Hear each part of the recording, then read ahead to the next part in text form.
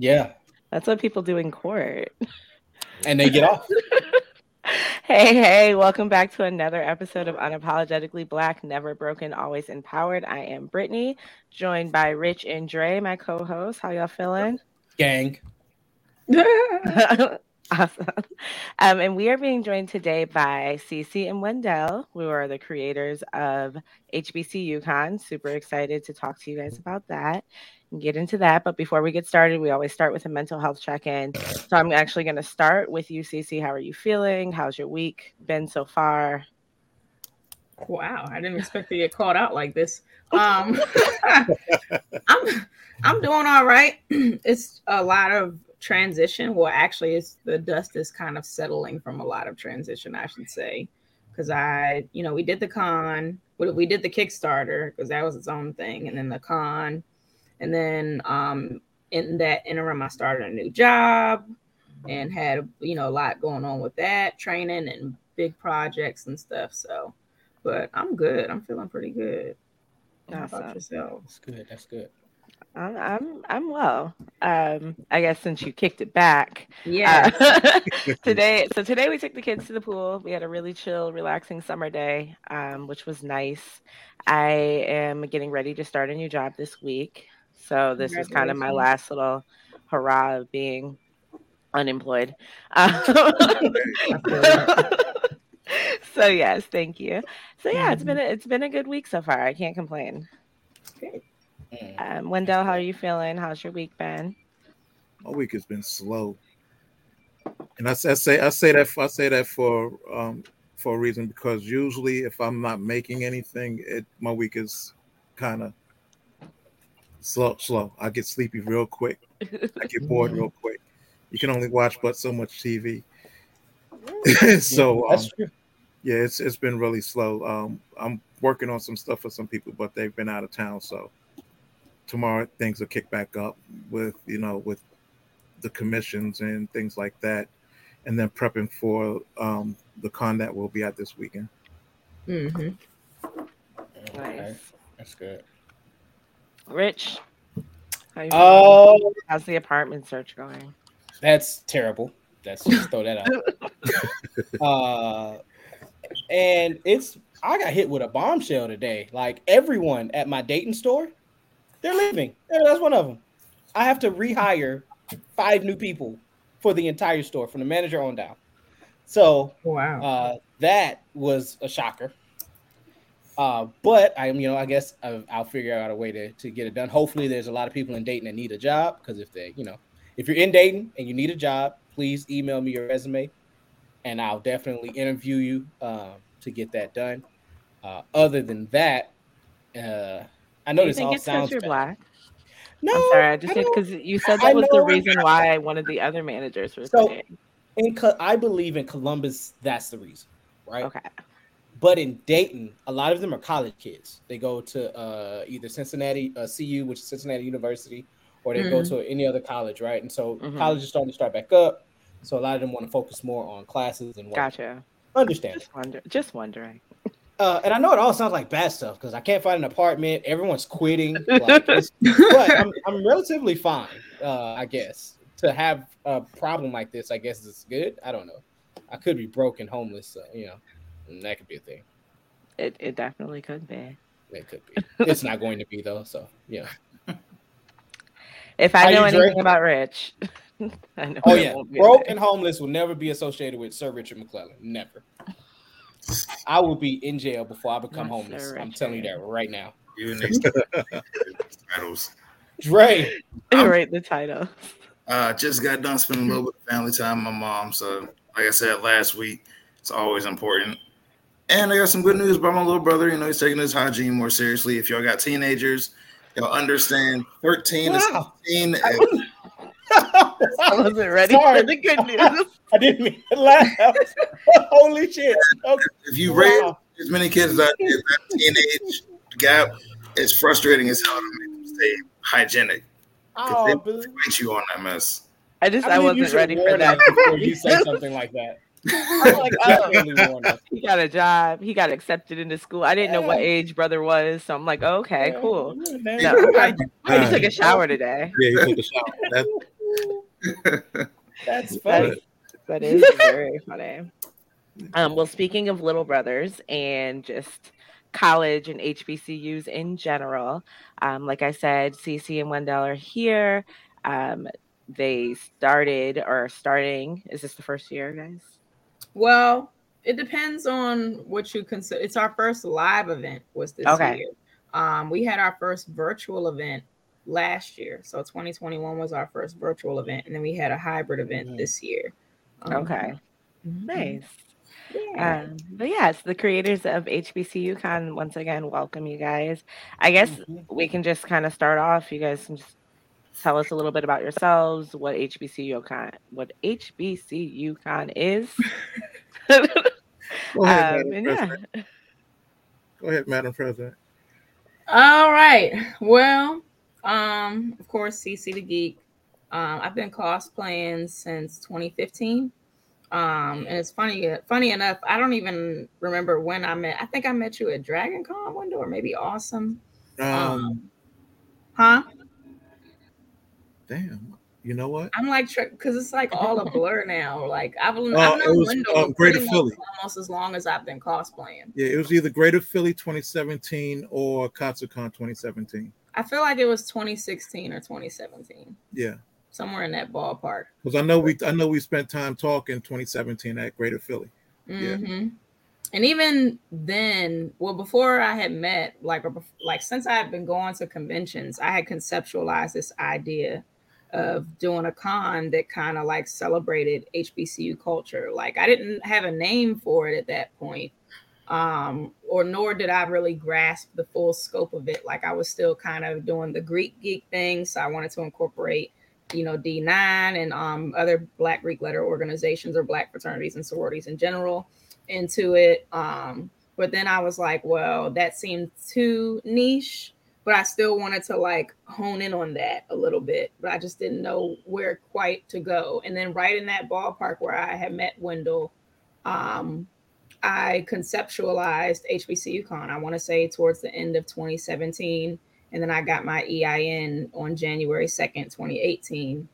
It was pretty much just me at that point, and a mentor of mine by the name of Warren, who helped me with the process of like getting my EIN. And then somewhere around, like I had the website built, I was doing panels, pop-up events here and there. It was so funny because I was like, I ain't had a con, for 2 years end. But I had a bomb website. Like everybody's talking about a website was like one of the best con websites they'd ever seen. So I was like, well, at least I got that and the panels and stuff. And then 2019, was it 2019 you joined the team? 2019, yeah. So 2019, that's when you asked that question. Yep. So for a long time, I would say for about 1.5 to 2 years, Warren was kind of like a placeholder as vice president because I needed a vice president to file articles of incorporation. So I was like, all right, Warren, I know that this ain't really your bag, but can you like just can you just be here until I find the one? And then Wendell just showed up and kind of like showed out. He was always there, like when I needed him, whether it was tabling for stuff or helping me like delegate tasks to people. Because I already had like a team of folks. We were just kind of like all over the place a little bit, quite frankly.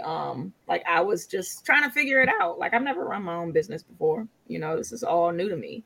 I've done work in nonprofit and things like that, but so Wendell came through, showed up and showed out, and it just kind of hit me. Like something just told me that Wendell was the person.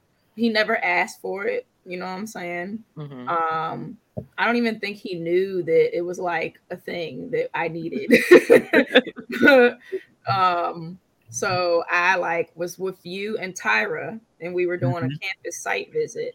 And Tyra was already like doing a lot of stuff with social media. She's one of my mentees who went to Bowie State.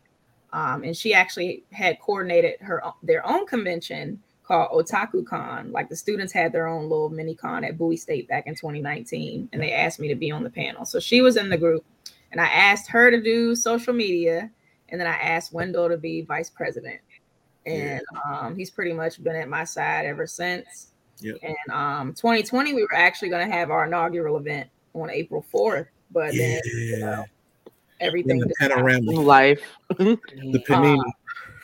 So that was kind of what happened. Then we had to pivot. So it's like, all right, now we're doing virtual. So but Wendell's just kind of been with me every step of the way since he's joined the team. And we have a really great team of folks too. I'm really, really proud of the team.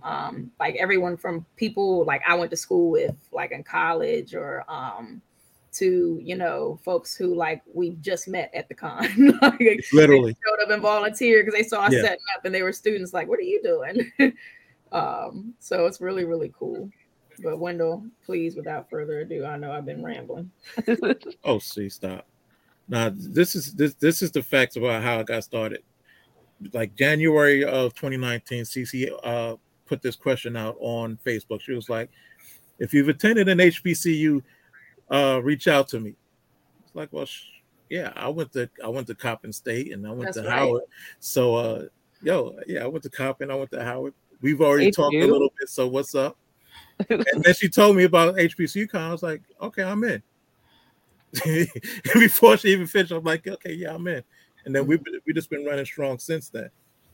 But my biggest promise to her, even from the jump, was that this is your vision, so I'm gonna make sure it happens. And that was even before she said she asked me to be vice president. I was like, this is your vision, and it's a sound one, so I'm gonna make sure it happens.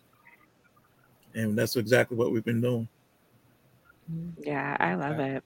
Yeah, that sounds good. CC, you might have touched on it a little bit, but what inspired HBCU Con? Why HBCU Con? Why that? Okay, well, first of all, I think that I wanted to find a way to pay homage to the Black nerd community, not just the Black nerd community, but also Black institutions as a whole. Because I feel like a lot of we have cons that celebrate like the Black nerd community or the blurred community, if you will. But we didn't really have any that that explicitly celebrated Black nerds and Black institutions. And I grew up in a world where the two were never mutually exclusive. In fact, they were very much intertwined. My parents went to HBCUs. My dad went to Bowie. My mom went to UDC. My stepmother went to Grambling and got her master's at Virginia State.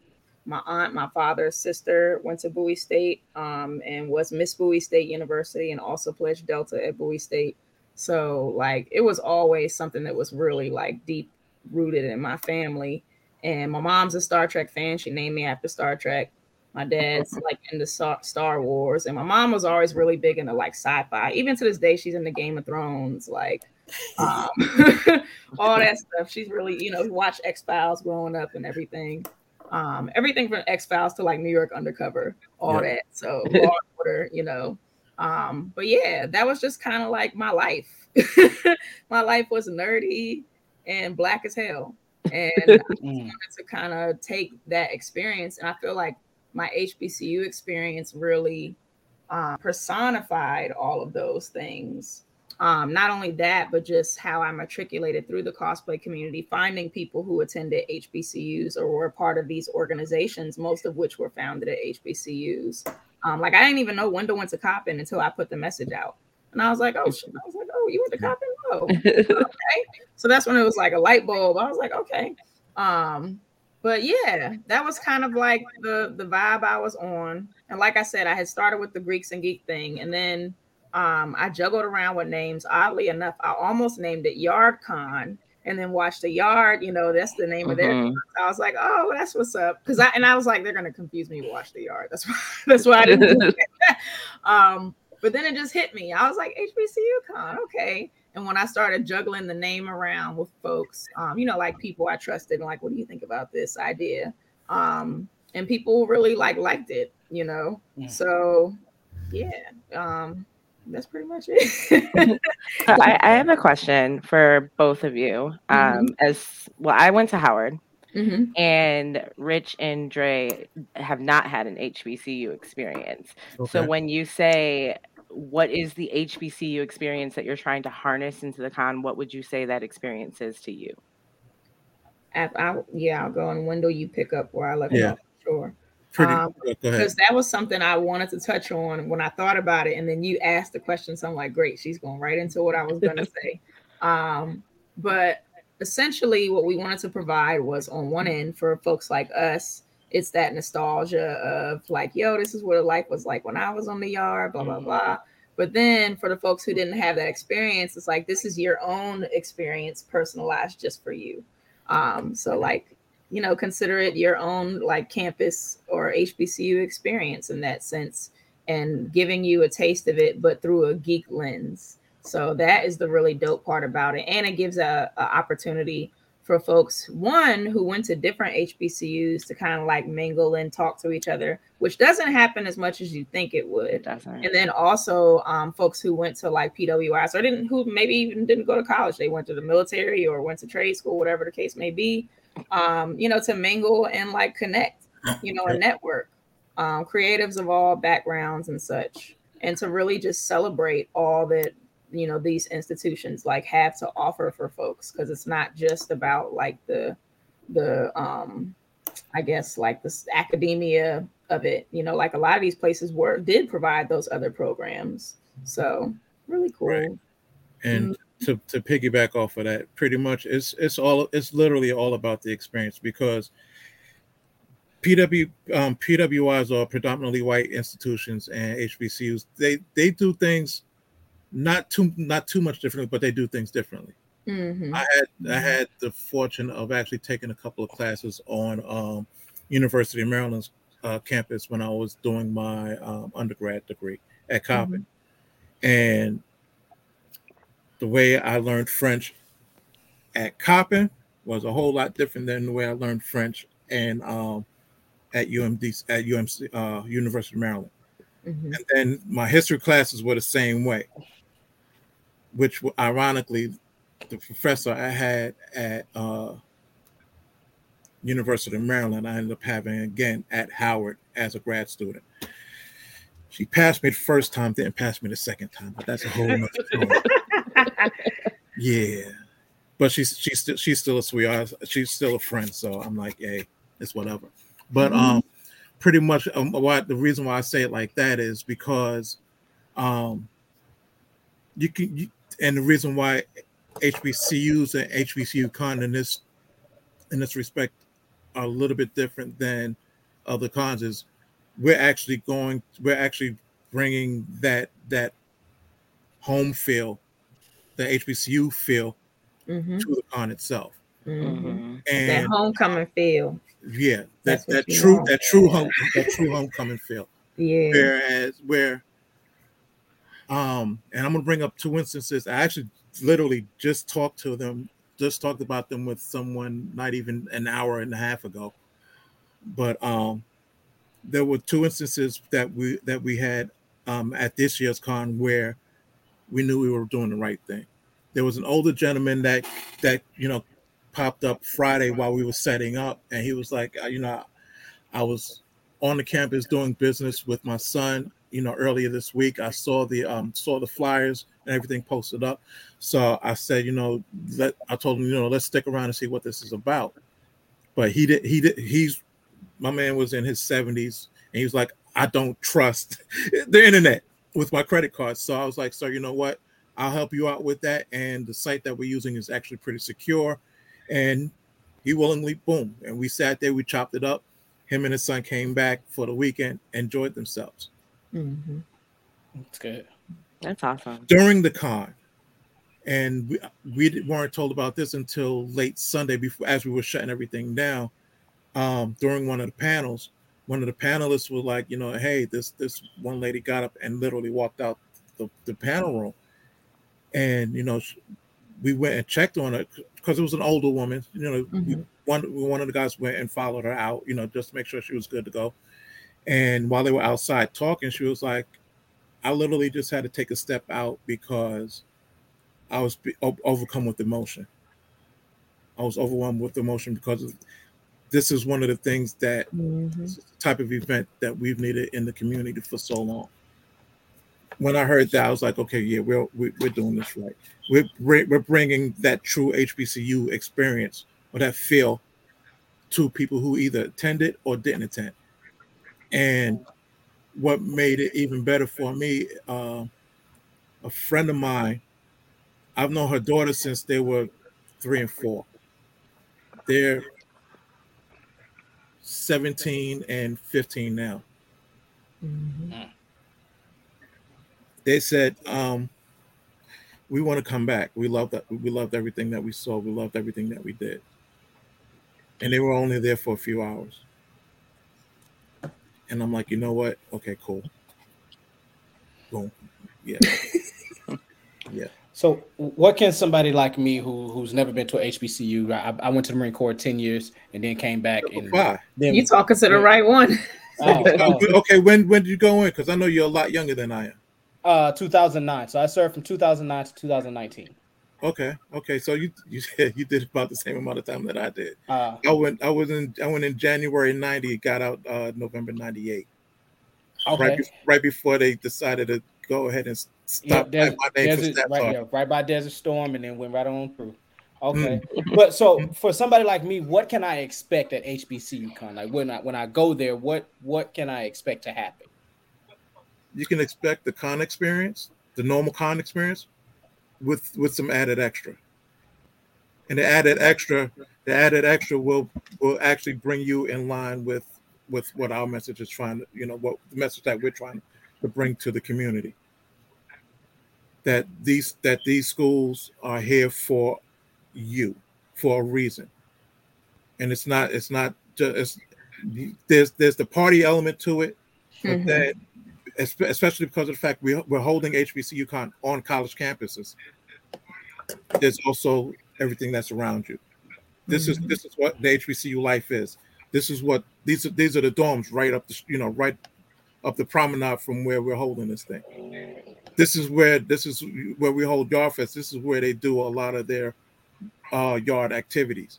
Mm-hmm. The band is practicing right up the way at the stadium, and you can hear them from where we are. And then they're actually in the same building. So when they're done with their practice and they're marching back, they will be marching right through the con. Mm-hmm. We didn't tell anybody that though. We just let them experience it on their own, and they were like, "Oh, well, all right." and they were a little upset when they stopped, but they had been out there in that heat all day.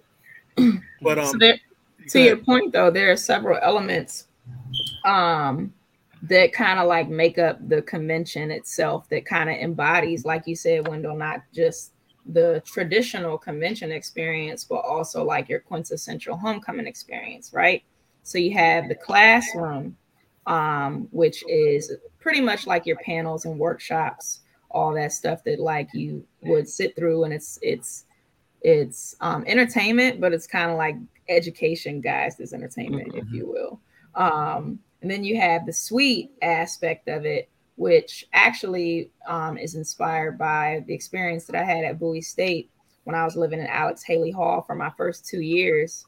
One floor beneath mine in the Suite 200 was pretty much where all my friends and I hung out. Like my homie Marcus, whose house I just left because I had to do laundry because we're renovating right now and I can't use my washer. And he's our financial secretary. But him and David Hooker, who is part of our funding development, he's our director of funding development and actually works for Disney as well. They pretty much like indoctrinated me to this suite that they had, and it was like you go in and there's monitors all across the walls, and something's different on, like one's showing anime, one's playing video games, they're playing like Call of Duty or something, or Destiny, because that's the freshest thing in my head, even though I don't know if that was necessarily what it was. Another group will be playing like Dance Revolution or Guitar Hero or something like that, something more hands-on. And then it was just like kind of our space where anything goes. Like we could be nerds, we could talk politics, we could talk about our problems at home. or relationship problems. There were moments where I literally broke down and cried in that room, and like my friends were just, around me. So that space became like really sacred to us. So that was truly what inspired the HBCU Con story, quite frankly. And I wanted to capture that in the suite element. So that includes aspects like gaming, and tabletop, and video games, and then like cosplay, all the quintessential like geek elements, because like we were Black as hell, but we were also geeky as hell. Right. Along with some of the signature panels that we do. Right. Incorporate so it ties into like the classroom. Of course, there's overlap with this stuff. Right. And then the hub, so that's like the food and all that social aspects. And then the yard actually really is the third biggest component. So that's like the stuff that you see. The yard pretty much captures all the things that are most visible and prominent in terms of HBCU culture. So like Greek culture, the step shows, the fashion shows, and just fashion in general. Trying to think of what the sports aspect of it. The band definitely is a huge element. Like that's probably what people think of most when you think of an HBCU. You think of the band. Hence why the drum major is our mascot. Right. But yeah, so that's pretty much what it is. Question. There's always been a bunch of negative stigmas behind sororities and fraternities. About HBCU contracts to shed a little bit of light on that. I think that that's really important. And I think it's important to also note that like no organization is infallible because it's made up of people, especially when you talk about like individual chapters and things like that. Like we all have like, and just people in general, like it's something that needs to be addressed, and it doesn't make excuses for that either. I think that there are certain cultures and aspects that like were tradition, but not necessarily like what traditions are worth holding on to versus not holding on to. You know what I mean? Right. But also recognizing and acknowledging the contributions that these organizations have made and their members have made over like some of the greatest icons. Like, think of the ones in my own sorority: Dorothy Height, Nikki Giovanni, Aretha Franklin. And many of these people like pledged, like, Dorothy Height wasn't no honorary, so it's real. But at the same time, it's just like the NAACP or any other organization. Like they've all done great things, and there may have been things that they have done or practices that they had that were like, that may not be the best thing going forward, So I think you put it into that context. Same with HBCUs, like no organization is infallible. To put it blankly, there's colorism, especially when you talk about Howard. And its history and origins, elitism, and all those different elements that, pretty much are overlays of white supremacy that have infiltrated the Black community because of the transatlantic slave trade. So like to put it blankly, but at the same time, like half the Greek alphabet is from Egypt, so it's like a cycle, if you will. So that's always my, pushback on for like, well, it's a Greek organ. Well, half the Greek alphabet is Egyptian. So, there. Yeah, I've always read stories or heard stories of people that either renounce, their fraternity or whatever due to the issues that they faced while pledging. So like, they talk about being hazed, being beat. I've never been a fan of branding. Like you sticking a hot piece of metal on me ain't gonna happen. But if you want me to get it tatted, I'll do that. So I've never known anyone to get who like they mandated it. You know what I'm saying? Everyone I know who got a brand, they opted for it. Yep. Now all the other stuff I can't speak on that, but I don't condone it, of course. I don't think that there's any like there's just like, what's the point? You know what I'm saying? Like, what are you teaching somebody at that point? Especially as someone who's like already trying to be humble to you. You know what I mean? So, but that's pretty much what I got to say on that without being too but but there's one piece of it I can go ahead and add because one, I'm married to a Greek. I'm married to a Zeta. She's actually at her boule right now, and then many of my friends are Greeks as well, and actually a good bunch of them are down in Charlotte right now. But getting not to get off track too much. It's also about relationships, really, because outside of the things that folks who are in the D9 or have been in D9 throughout history that they've done, their relationships that just like you and I being in the Marine Corps, if we were to see each other in the street and not know each other, we see that we see that sticker on the back of the vehicle, or we see one of us is wearing a piece of clothing that has a USMC on it. We're going to say, "How you doing, brother?" Or Semper Fi, like I did when you said that you were in the Marine Corps. And I actually had that happen to me outside of a doggone Home Depot. This older white gentleman came up to me, Semper Fi, gripped me up, hugged me, and then went about his business. And I'm like, that's the same brotherhood I've seen, and sisterhood for that matter, that I've seen in the sororities and fraternities. Yeah, I definitely feel like I feel like I can relate a lot to folks who were in the military just because of that process. It definitely like shapes you in a way where it does, like it changed, being a Delta has changed me in of itself, not just like the intake process for myself, but like being a Delta, that was really what's changed. Like where the real change came in was actually like doing the work of the organization. That's like the big thing in Greek organizations. They're like, the real work is after you pledge. That's really when the real work, the real pledging is after you cross. That's what they say. And life is a pledge, quite frankly. What about those that I don't want to say buy their way in, but they come after they graduate. So after they have their bachelor's, what is it called again? I think it's graduate. I mean, you have grad chapters, or you have alumni chapter. or alumni for the sororities. And sometimes it varies. Like I know people who tried multiple times and for whatever reason, they just didn't take them. Or I know people who just didn't have it when they were in undergrad. And now that they're, working adults, they have the means to like pay, because it's a hefty, my aunt is a Delta. So I had her back to like kind of talk my parents where they could put their money together and pay for it. But like, if I didn't have my aunt, and her like willingness to help pitch in to do that, then my parents may not have supported me, or even, and I'm fortunate to have parents who even can do that. So, and it's a business, it's like, it's unfortunate, but these organizations, we have to sustain ourselves. Like we got a legal team, we got a full-time staff. I was working at headquarters for the Delta Foundation. And it's mostly Black, like 99% Black women up in there. I love it.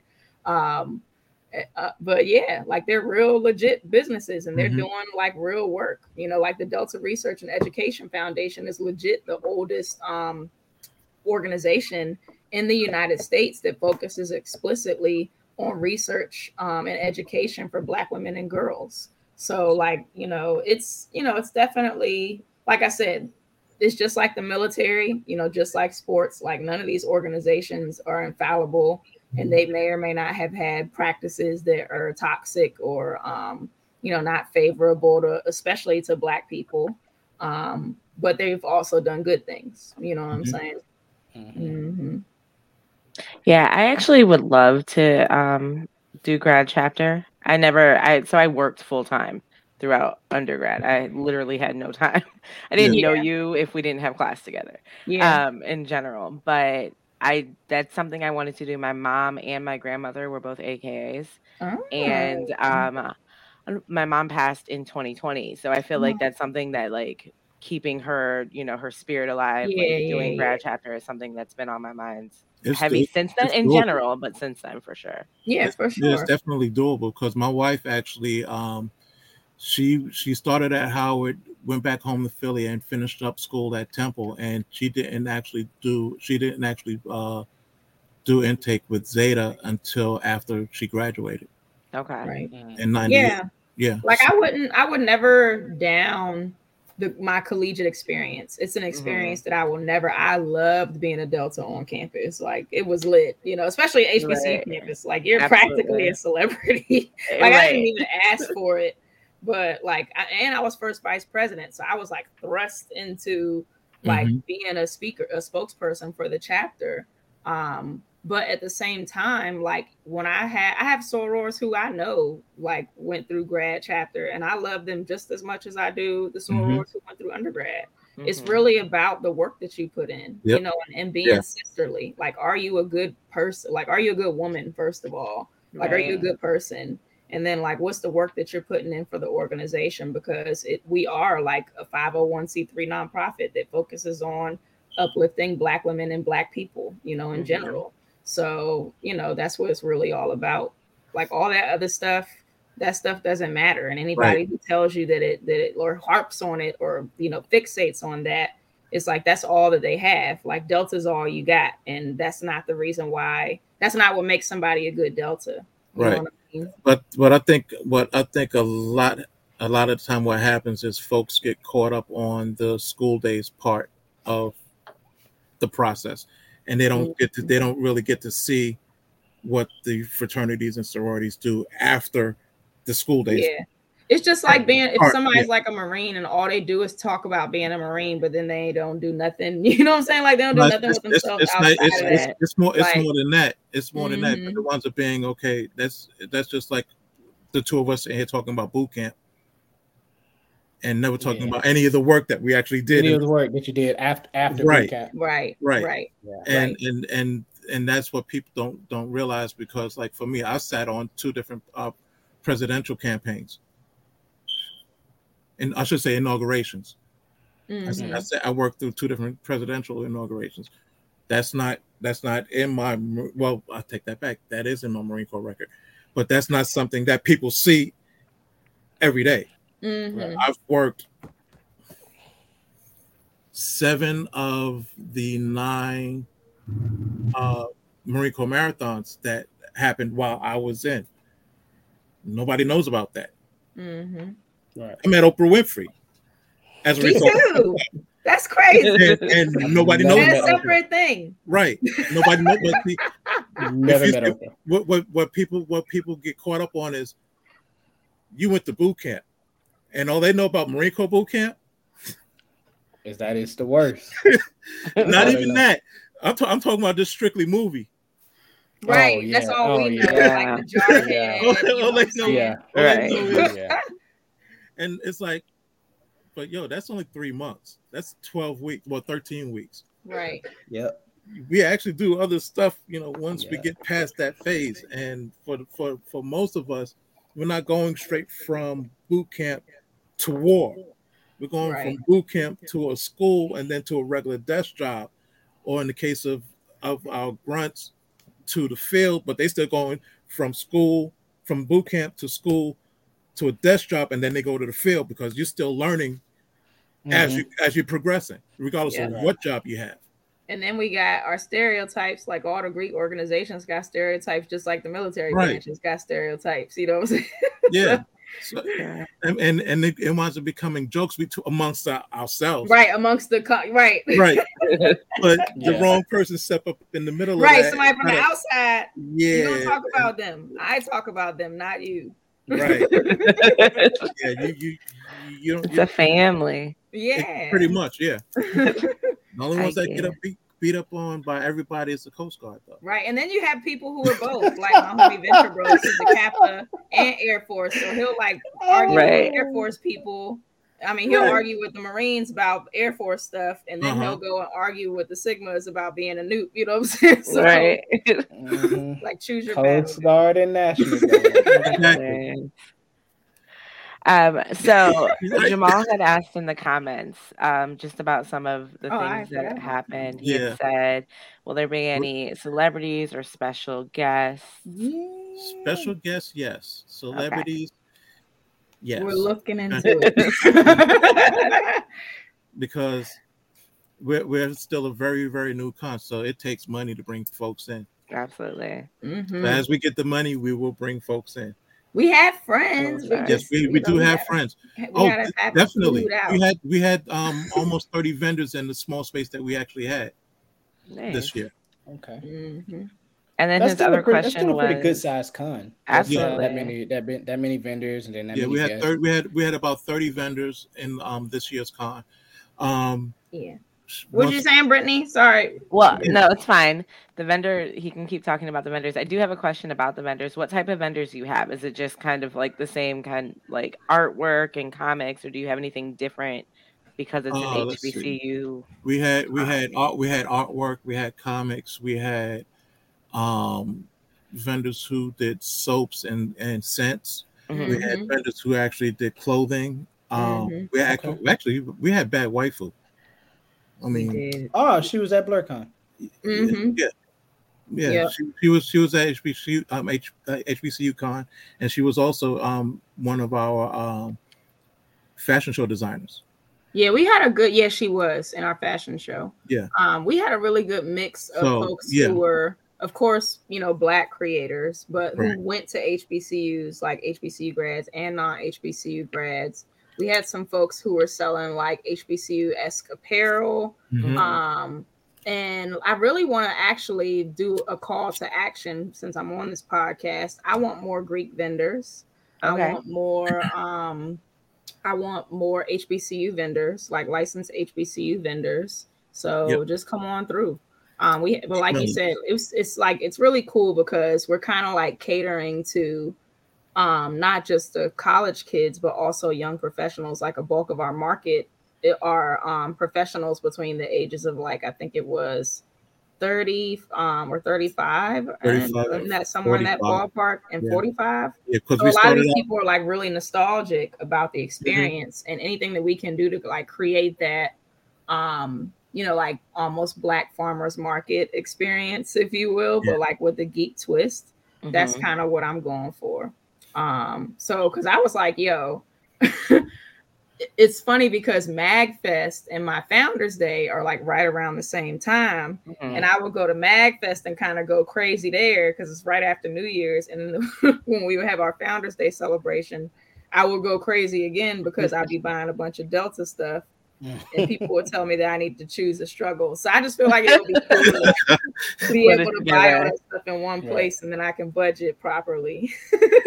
True. I like that. Yeah. So we definitely had a lot of that. And I think the fashion show too, to your point, Wendell, was another element that made us very unique. Because that's something that's very unique to the HBCU homecoming experience. Absolutely. Like they are known for, just on the regular basis, like when you go to an HBCU campus, like it legit looks like a fashion show. So you don't see the students. Do you guys host a homecoming party where you pick a homecoming king and queen just at the con?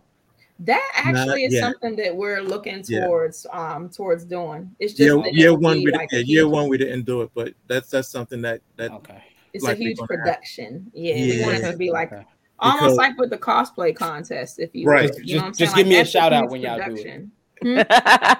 Just give me a shout out when y'all do it. That's it's already on our radar. It's already on our radar. Not only that, but I'm also trying to we are also trying to think of a title for like someone who's non-binary who would want to run for a royal court. So that's kind of like where I'm at with it in terms of the concept and everything. Because that's a big thing in HBCUs is like when we talk about it at my, when I'm in community with folks and even when I'm at work, is like, hey, breaking down the gender binary and like, what do you within the HBC community? And like, what do you mean? Like Mr. and Miss so and so. So like, okay, that's something that I want to break down, but also celebrate at the same time. Right. Because it's important, especially nowadays, because I know when I attended, well, no, I still went to school late 97, 98. But even then it wasn't as the use of pronouns wasn't as pronounced as it is now, as it is almost 25 years later. Absolutely. So as far as the demographic goes, this is a family-friendly event, more kind of high school to older. What's your target demographic with HBCU Con? Primarily young professionals is the target demographic, but with that, we know that young professionals tend to have kids. You know what I'm saying? So that was something that we built in. You know, later on down the line, even my friends were like, "Yo, I got a little kid. Can I bring them? What's the ticket price?" And I'm like, "Oh, let's have discount prices for kids. Let's have discount prices for the students. You know, HBCU students, and then if we're having it on your campus, y'all are free. You know, like that's the deal. So that essentially is kind of like adding those incentives for them. But even with those incentives, our target tends to be that young professional. So most of our panels and most of our content is geared towards like college and young professional. But we do have like things that, you know, high school kids would enjoy. We have panels we had a panel that was for 40 and over, I think it was. So we have a lot of different like content, and the kids love the gaming pieces and the gaming panels. Like they love the fact that they can go to, you know, the tournament. Like they really on that. So because that's what my elements too. That they love the band. They just love visual stuff. They love the cosplayers and all that.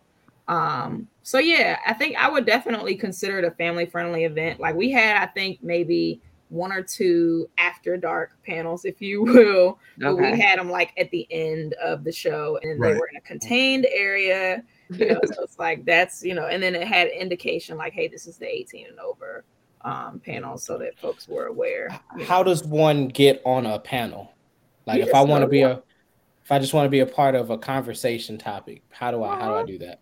Well, now there's two. I'm going to answer this in 2 different ways. Yeah, I'm going to answer it the way you asked it, and then I'm going to answer it as if you actually want to do your own panel.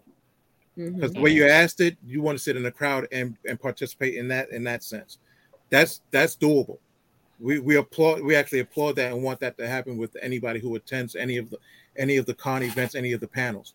We want people to actually participate in the panel itself. So if you actually sitting in the crowd or sitting in the panel as a viewer, we want you to ask questions. We want you to comment, as long as it's not anything derogatory or anything like that. Right, disrespectful. Yeah.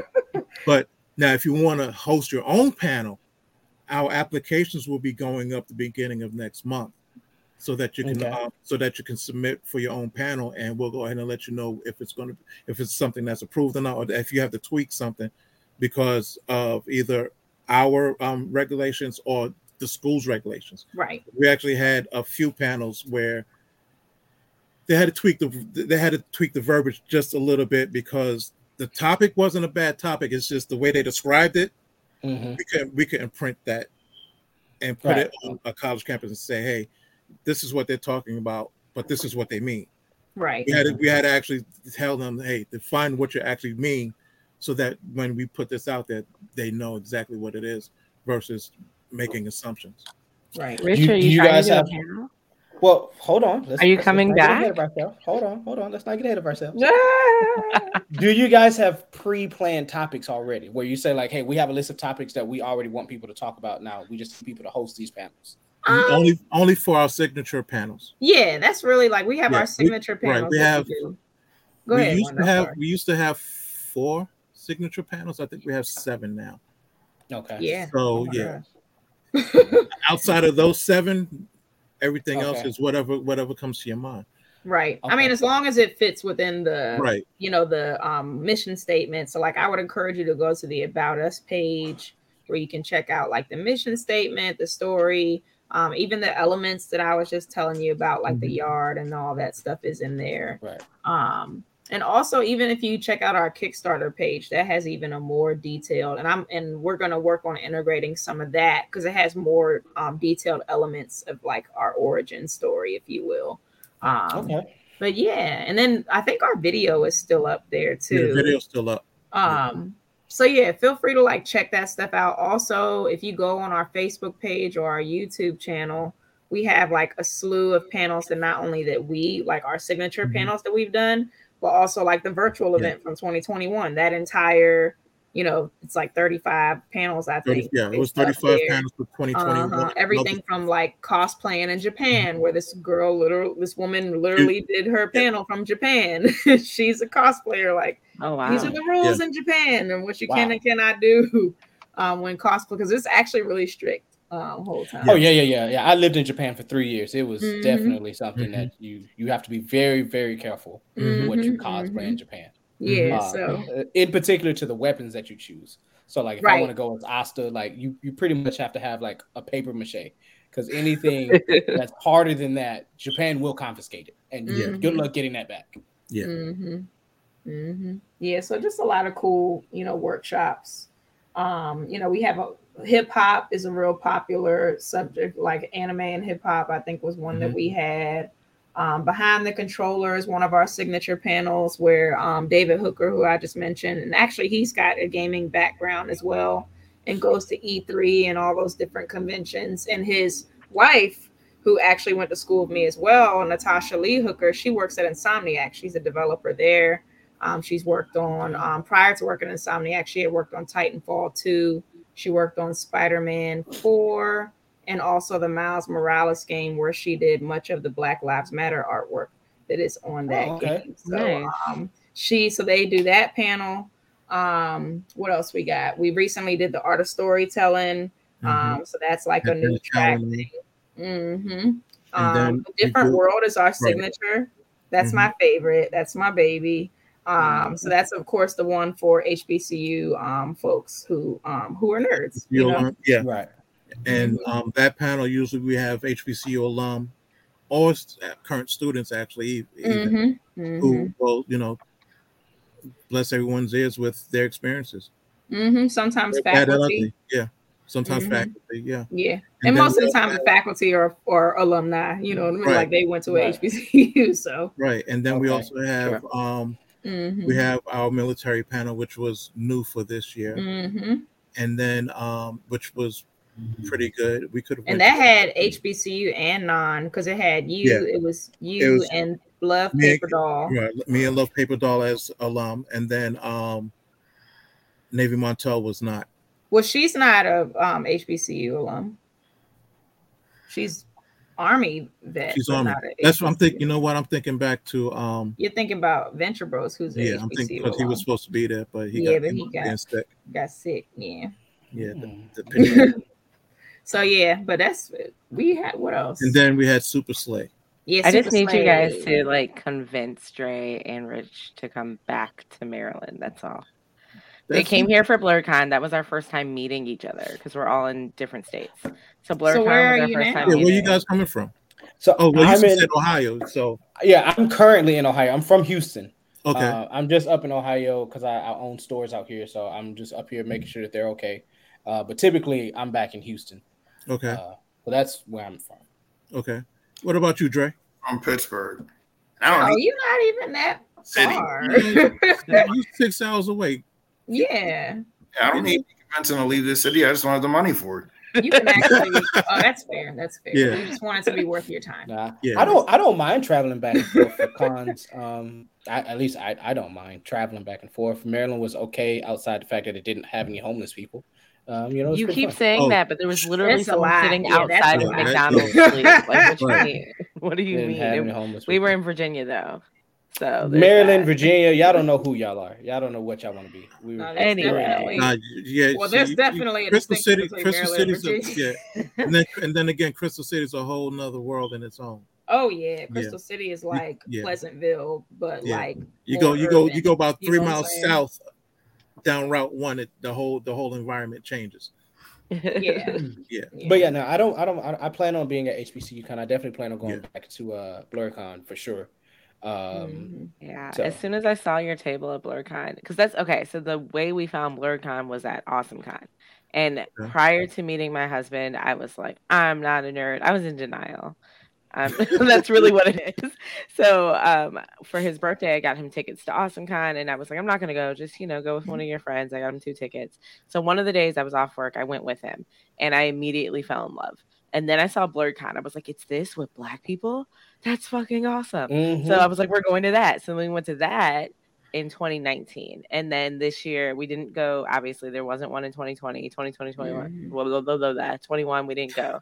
This year we went, and that's when I saw the HBCU Con. And immediately, like with Rich and Dre, like I took a picture of the flyer. I sent it to them. I was like, this is the next event we need to be at.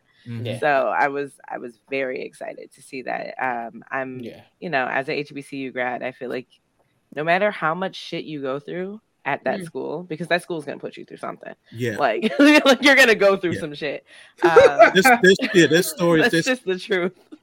But there's just so much pride that comes along with it, the experience, the people you meet, like where it puts you in life. Because my mom always taught me it's not always what you know, it's who you know. Absolutely. And you meet all these incredible people who then go out into the world and like create, you know, businesses and whatever else they do. And you can reconnect with those people. And for whatever you need, if you need a job, if you just need, you know, whatever. And that experience has shaped me tremendously. My sister went to a PWI. She's a lawyer in Michigan, but she went to an undergrad. She went to Bowling Green in Ohio, and for grad school, she was in Lansing, in Michigan. And our experiences and lives have been so different from just the moment we parted and left the house. It was we've had completely different experiences. So. I love it. I love the idea. I love that you guys are doing it. Like you guys said, it's something that the community needs. My question would be, has the community embraced you, and what can we do to help you get to where you want to be? You're already doing it. Yeah. You're literally doing it right now. Yeah, you're already doing the first. Yeah, because you reached out to us and said, hey, we'd like to have you on. Right. And you know, having folks actually listen to us is one of the biggest things that that helps us. Because a lot of folks, after we even though we did, you know, some publicity stuff and some other podcasts and stuff prior to, a lot of people still said after the fact that they didn't know that, you know, we existed. I'm like, well, I was just hanging out with you at this con and that con. Right. You told me handing out cards at this con and that con and this con, and talking about, yeah, I got to go back home because I've got HBCU Con work to do. So how did you not know about the con?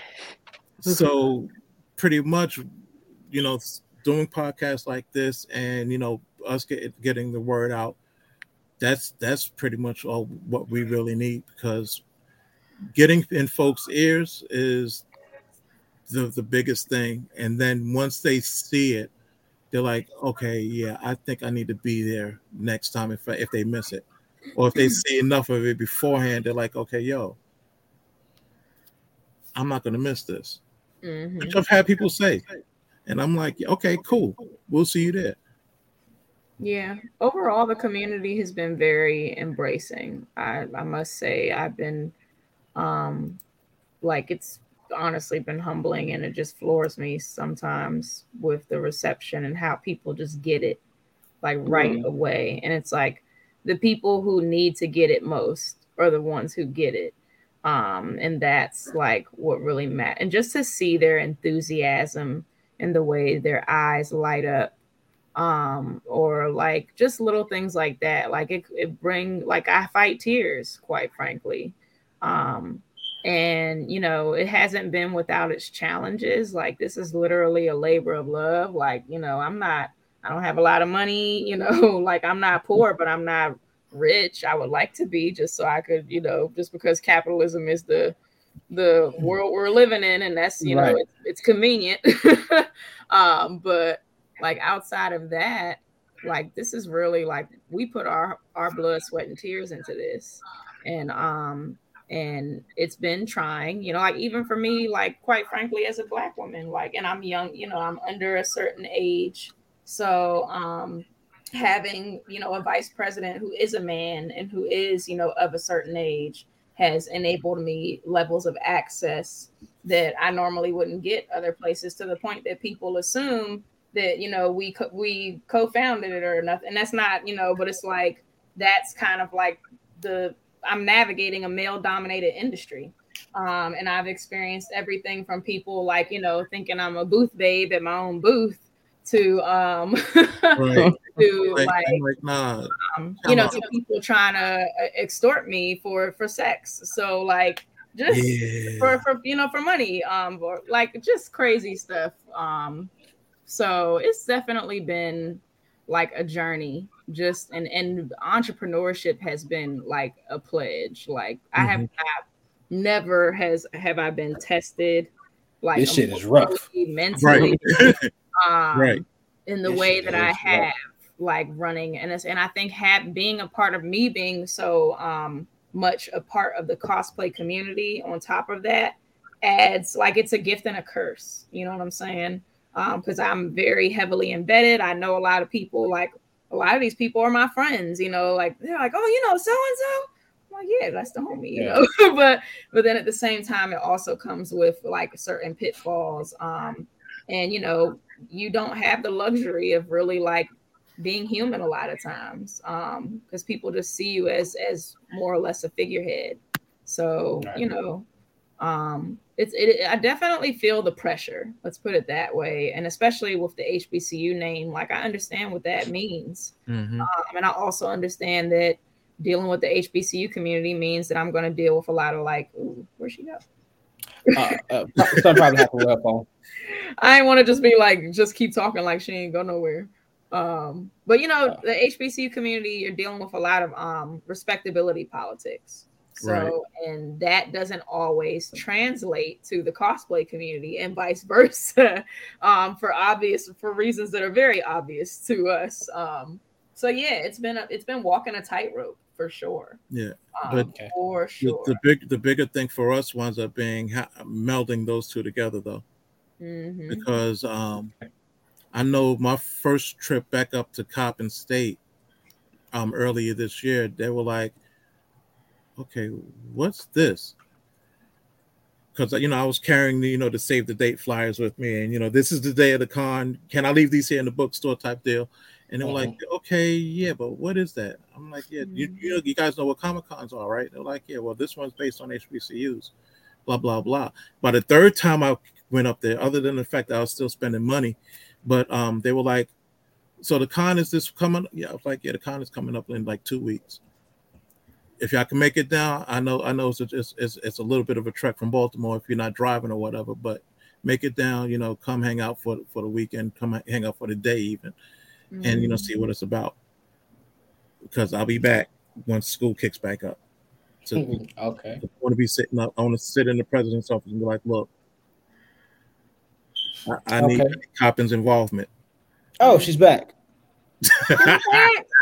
You're back. Okay, but to kind of wrap this thing up, we want to thank you guys for having us, for joining us tonight. But if you could give someone advice who wanted to start their own con, what would it be? Ooh. You need to figure out, one, what problem are you trying to solve? Yep. What problem are you trying to solve? Number one. Two, what separates your con from the rest? What makes your con special? 3, how are you gonna pay for it? Yep. And I mean, it's not to be like condescending or anything, but it's like these are things that you really got to think about. It's just like any other business. Yeah, for real. And once you think about those 3 questions and you kind of like navigate those things, the things that I say you should have, like you really want to like worth investing in if you can get it, an accountant, a lawyer, and a publicist. You want those 3 things, especially the publicist. Lord have mercy. Yep. And you better listen to them too. Yep.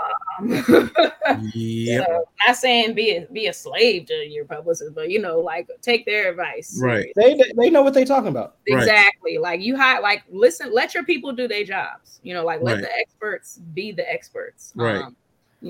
But that's really a big thing that will save you a lot of heartache. It comes down to this though. You want to needing 2 teams. You need that first team, the lawyer, the CPA, and the publicist. But then you actually need the team that's going to do all the heavy lifting for the con itself. The programs, yep. Right, and they have to be consistent, and they also have to be dependable. They can't be those who drop because I got a new boyfriend or new girlfriend, or my wife is doing A, B, and C, so I got to stop doing this because of that type of deal. Mm-hmm. Right. And or hell, like my wife is gone for the week because she's at Boulay. I can't sit there as vice president. I can't sit there and say, well, I can't do any HBCU Con stuff until she gets home. I gotta keep pushing through because we've got work to do. So we need people. You need people who have that same mindset that you have, that they want to see this through and make sure that come April 28th of 2023, the con is exactly where it needs to be, so that when that day comes, people can go ahead and get set up. Mm-hmm. The panels can run, the early events can run the way they're supposed to, and then you can sit back and just put out little fires instead of major ones. All right. Okay. Yeah. Because otherwise, you're gonna run around with your head chopped off like a chicken. Yeah, or worse, wind up getting dragged on the internet or on the news, or like that's what you don't want. Like you don't want to have no scandals, no controversies, no. Like that's what you want. You want people to have good things to say about your event and their experiences. Yeah. Okay. Mm-hmm. And then one last piece that you definitely want to have is the knowledge and the ability to say, you know what, I need a break. That too. Whether it be a day or two, hey team, I need a break just to get my mental back in order. So can you guys handle what needs to be handled while I take a couple of days off so I can refresh myself. Right.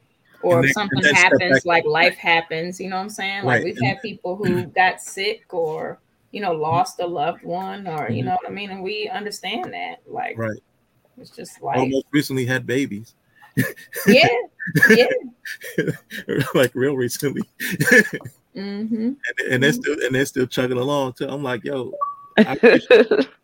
gotta keep it pushing. Right. They really do, like literally and figuratively. Yeah. Right. I'm like, yo, he's literally still in the meetings and active duty, like active duty military. Yeah. In every meeting. Mm-hmm.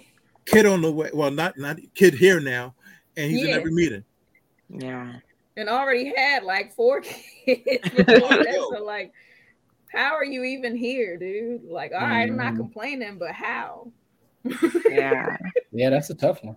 Yeah. So HBCU Con is, you said April 28th through May. I'm sorry, I'm about to say, because of this year it was April 29th through May 1st. But next year it is April 28th through April 30th, because there's 30 days in April. That's the story, and I'm sticking to it. Awesome. And I already dropped the website, but are there any other socials or any other place that you would like people to come find you? We can be found pretty much anywhere as HBCU Con. Okay. Linktree. I'm sorry. Yeah, we have a Linktree. We have a Twitch, official HBCU Con, YouTube, official HBCU Con. Everything else is pretty much at HBCU Con. HBCUcon.org is our website. We have a Redbubble site where we we have a bookstore. Yes, if you go to Linktree. So if you go to our Linktree, you'll see the link for bookstore. You can go in there and buy some goodies. We'll have some goodies with us at the con this week. Actually, at the con this weekend. And where are you guys going to be this weekend? We're going to be at T-Con and also at the Black Greek Black Greek Festival in DC. Both events are going to be in DC, except 2 different sides of DC, I think. Because I'll be at the convention center with T-Con and CC. Where's Black Greek? Black Greek Fest is at the Gateway DC on Martin Luther King. And then they're having the Brunch Olympics on Sunday at the Bullpen DC. I don't really know what to expect.